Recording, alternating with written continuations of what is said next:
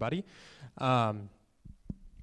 I get to talk about Acts 22 this morning. I'm really, really excited. I am actually launching a GoFundMe against Google Docs because my notes were gone this morning when I went to print them out.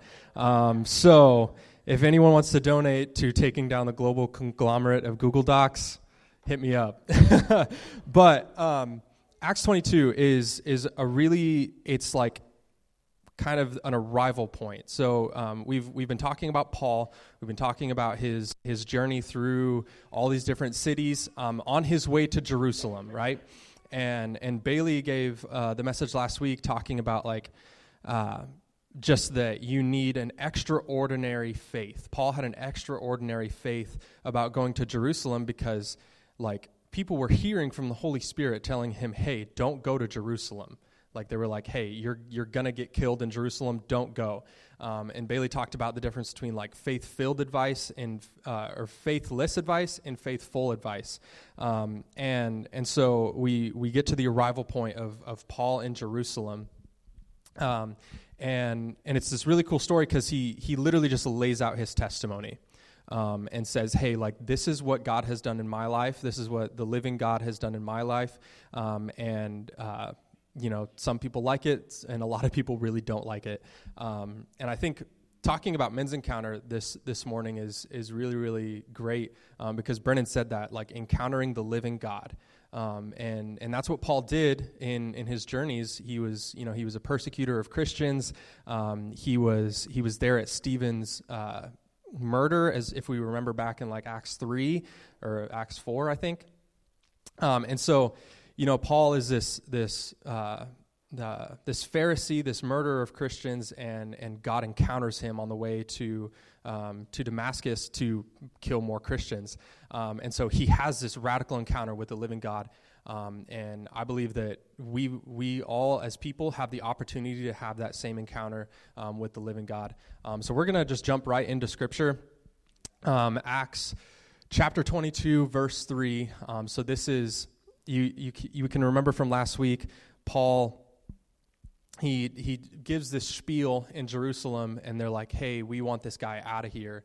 And so this Roman tribune takes him away, and he actually talks to him in Greek. And the Roman is like, wait a minute, you speak Greek?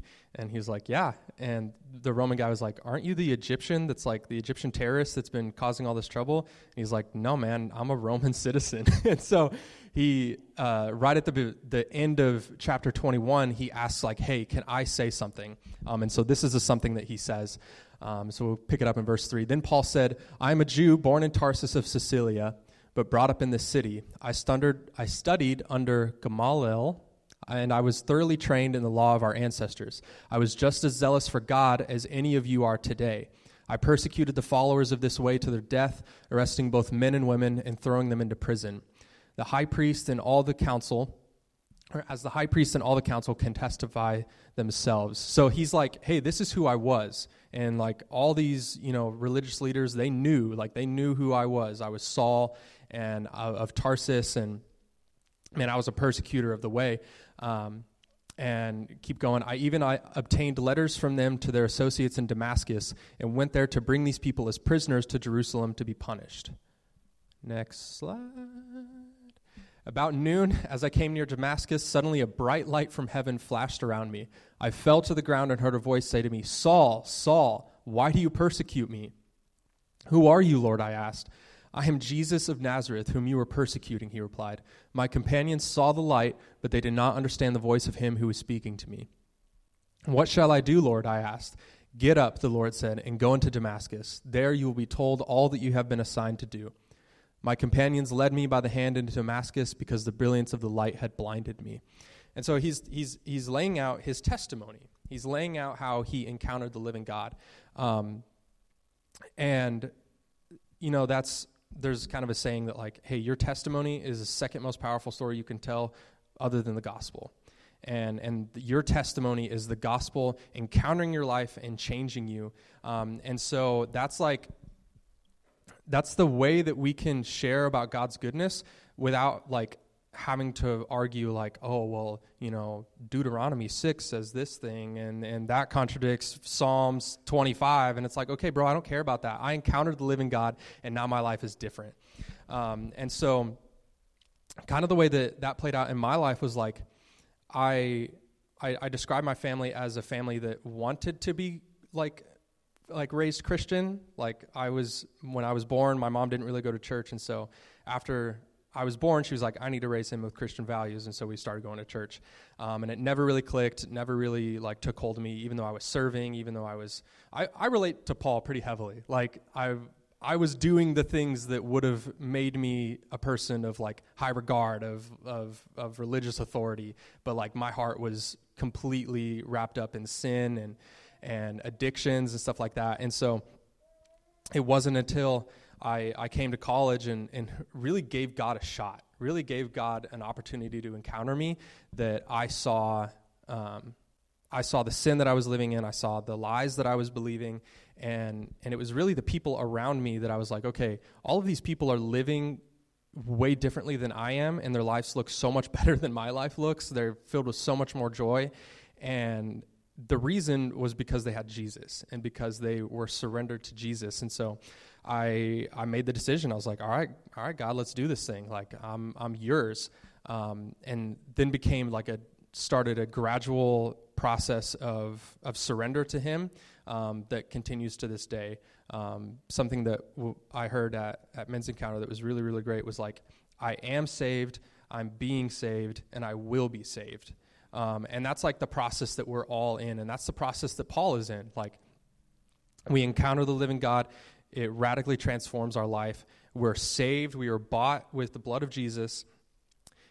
We enter a stage of transformation that's continual, like as we grow in our maturity, as we become greater disciples and become discipled even more, we are being transformed, and then we have an ultimate sanctification and salvation that is coming.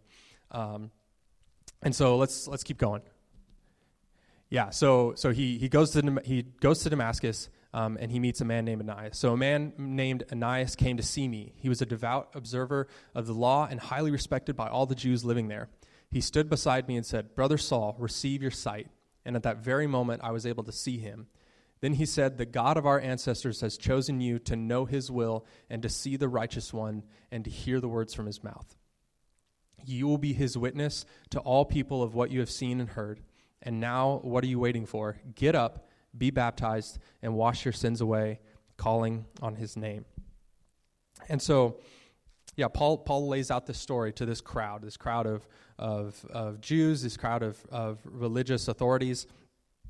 And they're like, okay, cool. Like, that's sweet. And then Paul gets into a dicey situation when he brings up why he's in Jerusalem.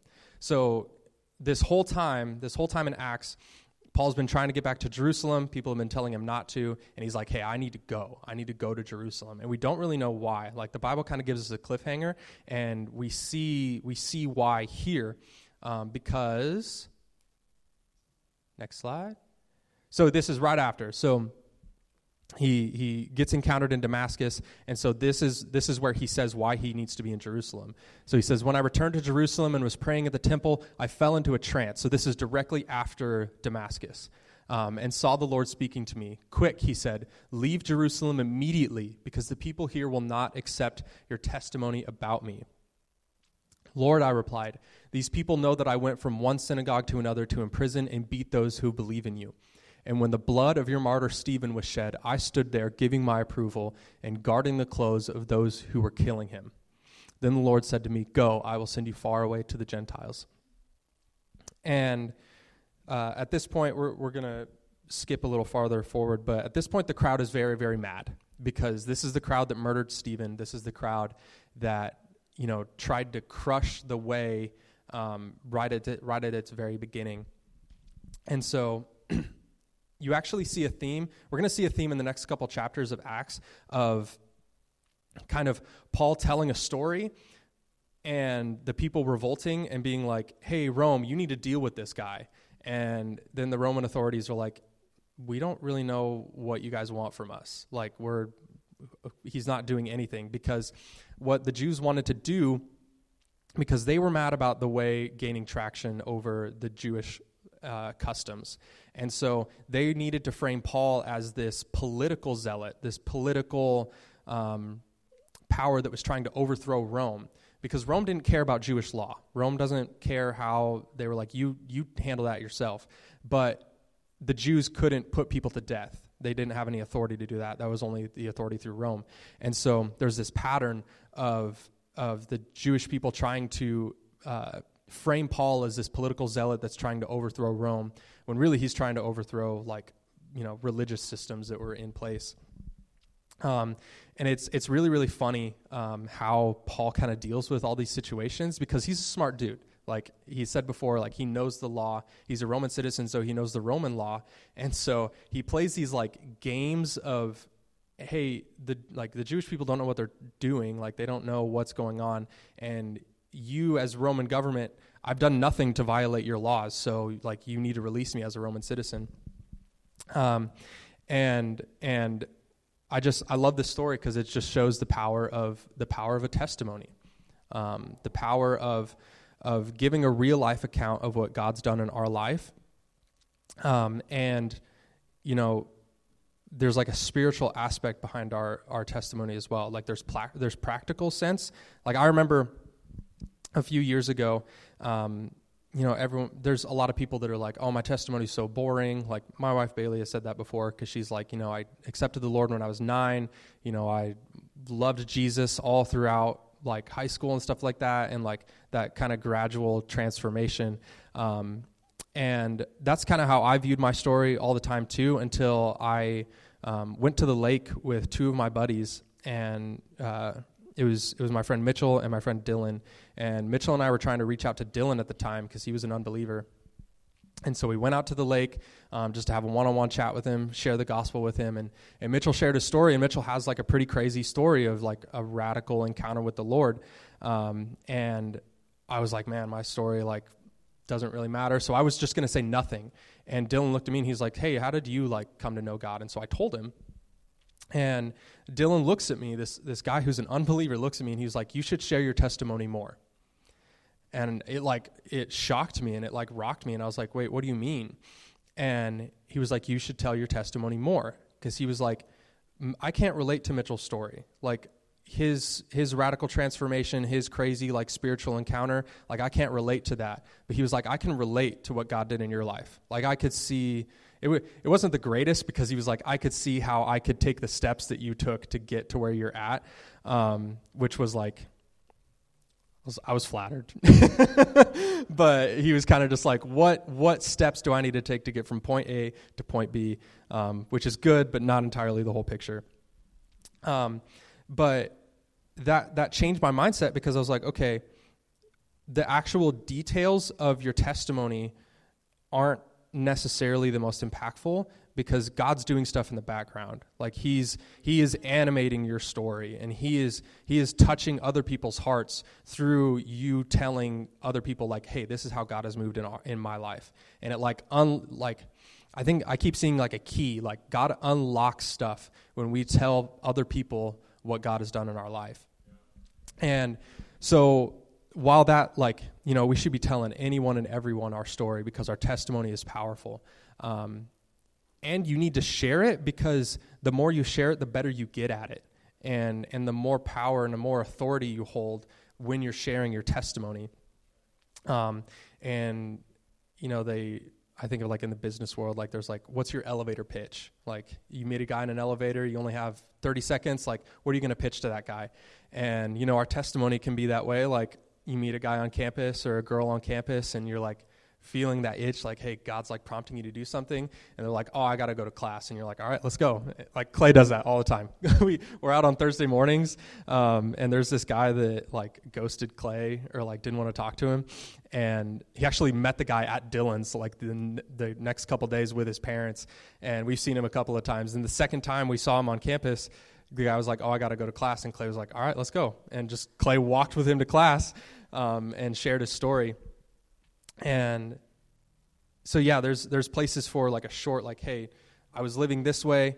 I met God and now I'm living another way. And then there's places for like, okay, let's unwrap what happened. Like, let's unwrap like, hey, this is the sin that I was in bondage to. Like, this is the stuff that I had no power or authority over, and God like freed me from these things.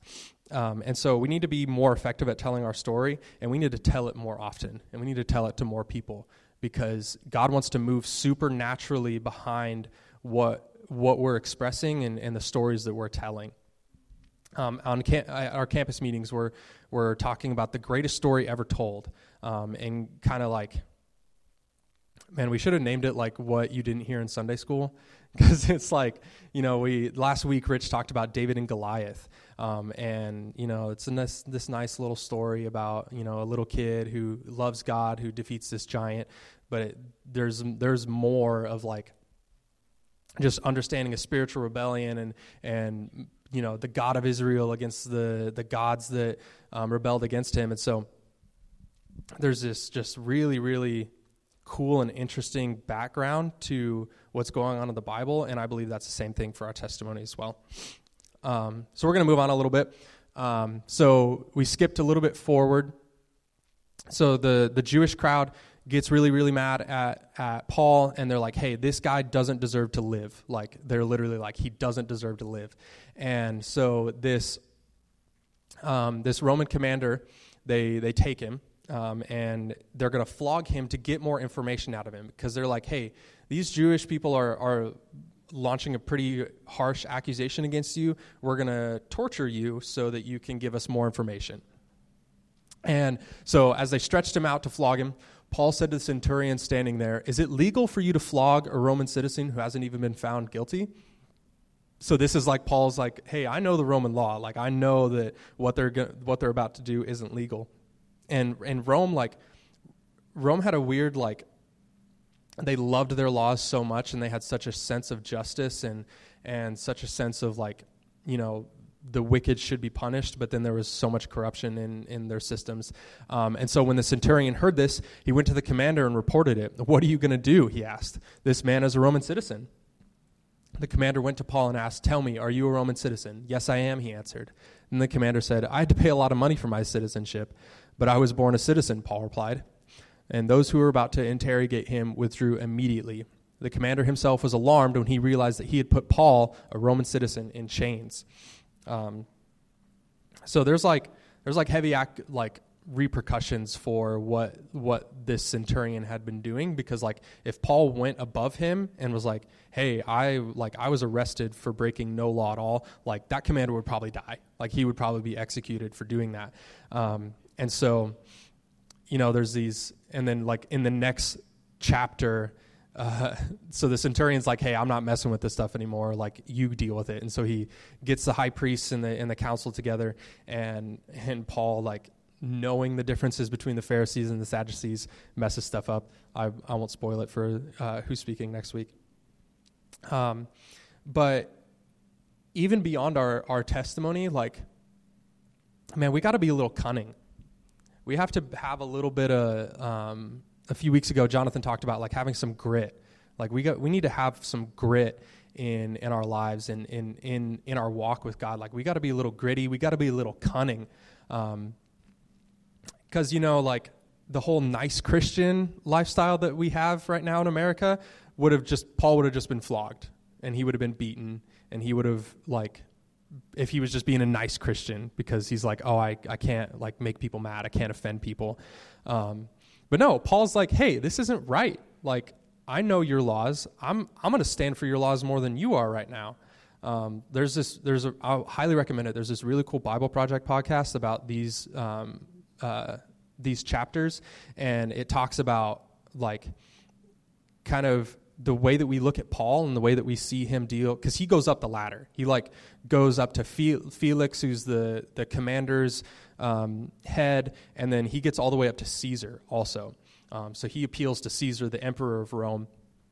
And there's this really cool picture of like, Paul kind of shows us how we can deal with government, like how we can deal with corruption and care for our government more than the government even cares for itself. Like Paul cares about the Roman government more than Rome does.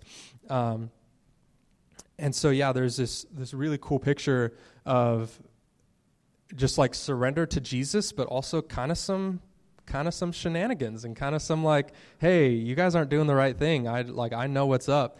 And this infighting that he can kind of disturb. Because the way is causing upheaval, and it's doing that right now as well. Like the faith of Jesus, the just allegiance to Jesus causes upheaval in the systems that exist. And that's why the Jewish people were so mad at Paul, is because, hey, they were watching their livelihood and their ways and their traditions kind of crumble to the ground before them, and these systems that gave them political power crumbling before them. And so they needed Rome to interfere. But Paul had other plans, Jesus and God had other plans. And so through them trying to get the way to be lesser than and to kind of stamp it out, it expanded and it blew up all over the world. And, I believe we wouldn't be here today in this room, like talking about Jesus, if it wasn't for like this upheaval that was happening. And for Paul, like standing up for Jesus and standing up for even just the laws that were being used against him improperly. And so I think we have an opportunity to do that right now today, talking sharing our testimony with the people around us, but also hey, standing up for what's right, within our governmental systems, and hey, this is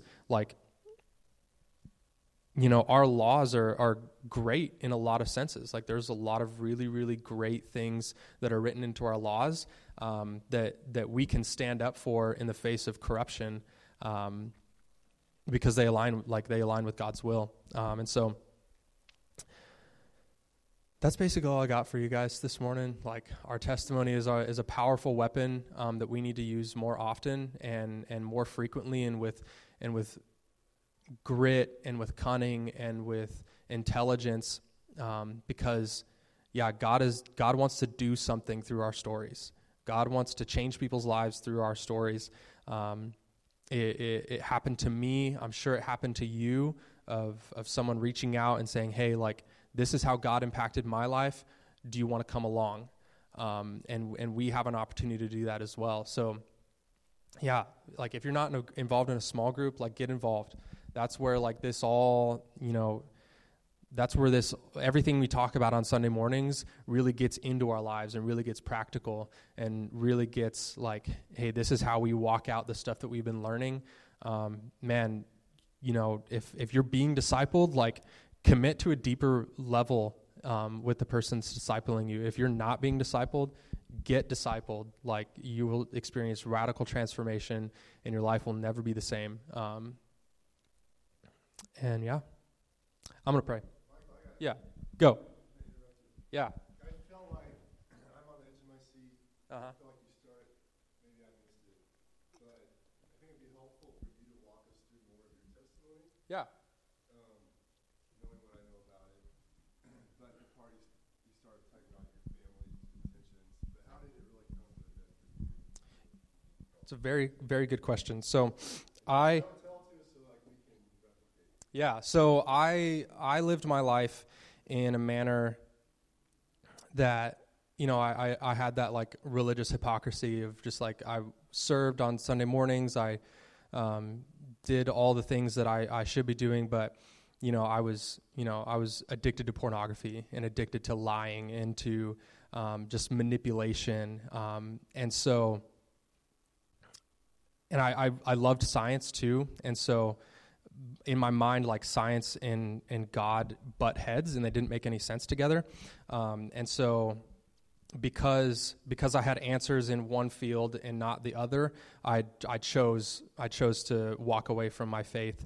And I met Bailey in high school. And when we started dating, she was like, hey, I'm not going to date a person who's not a Christian. That's the bottom barrel, ground criteria I need. And I was like, all right, I can do it. I can put on that face. And I think that was really the final blow in my life. Oh my gosh, we were hanging out with Bailey's brother yesterday, and he's discipling a guy who just like came to faith, and he made the comment like there was way too much stacked against him for him to not believe in Jesus. And I was like, wow, that's really, because like just the people in his life were strong believers. People were praying for him, interceding for him all the time. And I really feel like that's kind of like my story. Like I was dead to rights, living for myself. As soon as I like was like, okay, I gave God a small little window of pretending to be like a Christian, and he used that to like completely change me. And so like I kind of overestimated what pretending to be a Christian would look like, because Bailey was super involved, and like in the involved, like we all want to be involved. And so we went to, I went to youth group with her all the time, and she took me to a super summer camp, and at Super Summer was really kind of the first time that I encountered God, and the first time that I heard his voice pretty loudly, and I didn't really know what to do with it. And so that was the summer after my senior year, and so came to college, and I would call myself a believer at that point, but I had no foundation to anything that I believed. And so as soon as I had any opportunity to live for myself and live for the world, I took it. And the friends that I got they weren't bad people, but they were unbelievers. They were people of the world. And so I just did whatever they wanted to do. And so, the temptation to drink and to party and to do all these different things was very, very strong, and I gave in quickly.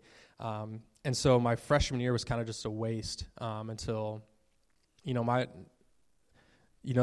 say like, don't flirt to convert, and absolutely don't, but it's like, it worked with Bailey and I, because when she came to college, we heard about Bluemont and we got plugged in, and I met Bo Banner the first time I came to church, and I had heard about Bo Banner. He was like a celebrity at my high school, because I was a sophomore when he graduated high school, and so he was this football, basketball star, and part of the cool kids crew. And so he like walks up to me. I barely recognized him because he was a completely changed man, and he met up with me, and he shared like how God had changed his life, how in his buddy's room on a Friday night, his buddy shared the gospel to him, and he woke up, he accepted Jesus and woke up the next morning and was a completely different person.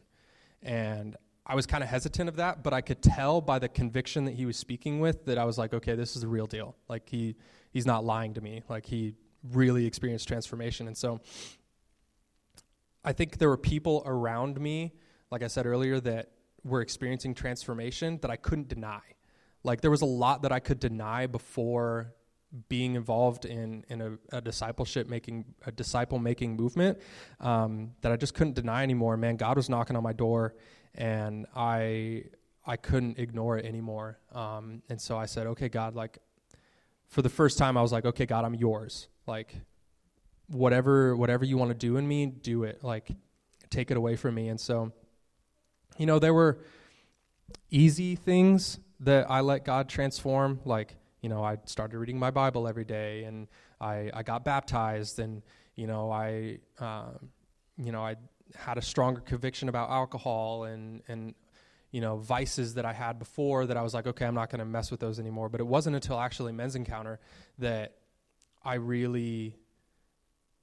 really met me and was like, hey, there's a lot of places that I'm not Lord of your life. Like there's a lot of areas in your heart and in your mind that I'm not Lord over. And so just through prayer and confession and repentance and guys around me, like that process of letting him be Lord over those places became further and further. And that process is still ongoing, and thank God that it is, because, I don't want to arrive. But I think just like, it's weird that one small, like, I'm going to pretend to be a Christian ruined my life, air quotes, like ruined the life that I wanted to live and ruined the life that like I had built for myself. And so, that, I became a changed person. And the man I am today dude, I don't even know if I'd be alive. I wasn't into any crazy stuff, but like, I feel like I would have been. Like, just, if I really, really think about who I was, like, I was a good person, but it's like, I don't know if I'd be alive. Like, I probably would have gotten into something dumb and, you know, done something I shouldn't have done, and it probably would have killed me. So yeah, that's more of who I am. Yeah, does anyone have any questions since Jonathan opened it up? Let's see. Yes, Clay. Your process of like reconciling the science and art, can you touch on that a little bit and how that happened? Yeah, it's like it's a complicated process, but I was just naive, honestly. Like, I was just blind, because like, I look back now and just the mental hoops that I was jumping through to kind of justify that, like, oh yeah, God doesn't exist, just doesn't make any sense. Like, even, I don't know, we talked about, oh dude, I was so into like the Big Bang and I still, like, I don't think that didn't happen. But Jonathan actually like gave a message years ago, and he made a comment. I don't even think it was what your message was about, but he made a comment about, like, if you look at the shape of like the universe and like the background radiation that exists, like, it literally like mimics a sound wave. Like, it looks like a sound wave. And, you know, in the beginning, like, God spoke existence spoke everything into existence. And I was just like, wow, like, God's voice is literally like still reverberating from when he created everything. And so I think it was a process of just kind of becoming, like, gaining my sight, like Paul did. Like, I think there's so many conclusions that we can come to by being blind and not actually seeing the world for what it is. And you know, that didn't make me a Christian. Like, I didn't come to all of these conclusions and then been like, okay, God, now that I have all the answers, I'll believe in you. But all of that came after I came alive and after I became a follower, because I think that was key in being able to see the reality. And I think that's even true for even stuff beyond science, like even just the spiritual realm. Like, we want to deny it so much until we see it, and then we're like, oh my gosh, this is, you know, woven into every single thing that happens in our day-to-day life. And so that's why we've been talking about it at campus meeting, is like, hey, there's a spiritual battle that we're involved in, and that is, you know, people are in bondage, and like, we need to free them through the power of the gospel. That was also like a huge revelation that like led me to follow Jesus, was just like, hey, there's a job, like there's something to do. Like, I'm not just becoming a Christian just so I can feel good about myself and go to heaven. Like, that's like icing on the cake that I'll think about later. But it's like, man, there's people that are just enslaved to darkness and to the kingdom of darkness, and the only way they can get out is through the gospel. So yeah. Anyone else? Yes, Bo. Talk about like sharing your story with your friends or whatever. How do you know when the right time is to do that? When the right opportunity is to go deeper with your story? Like, are you talking about like beyond just like, you know, like the beyond the elevator pitch type of thing, or just at all? Yeah, just that you have a relationship with someone, and like, hey, when's a good time, or the right time to just share with them? Mm-hmm. Even for the elevator pitch, right? Like, Yeah. when do you Mm-hmm. cross that bridge? Yeah, that's a good question. I don't think that there's a wrong time. Like, just the understanding of like God wanting to do something in the spiritual realm behind you sharing your story. I don't think that there's necessarily a wrong time. It may feel like a wrong time because the person may be like, F off, bro, I don't want to talk to you. But it's like, okay, God's doing something with just me being like, yeah, I'm going to say it. And on, like, being in tune with the Holy Spirit also, like just trusting and knowing that you can hear from God. and knowing what his voice sounds like, he will prompt you. Like, I've had experiences with people that I was like, man, sharing my story with them would have never been anywhere on my radar of what I'm going to do with this person.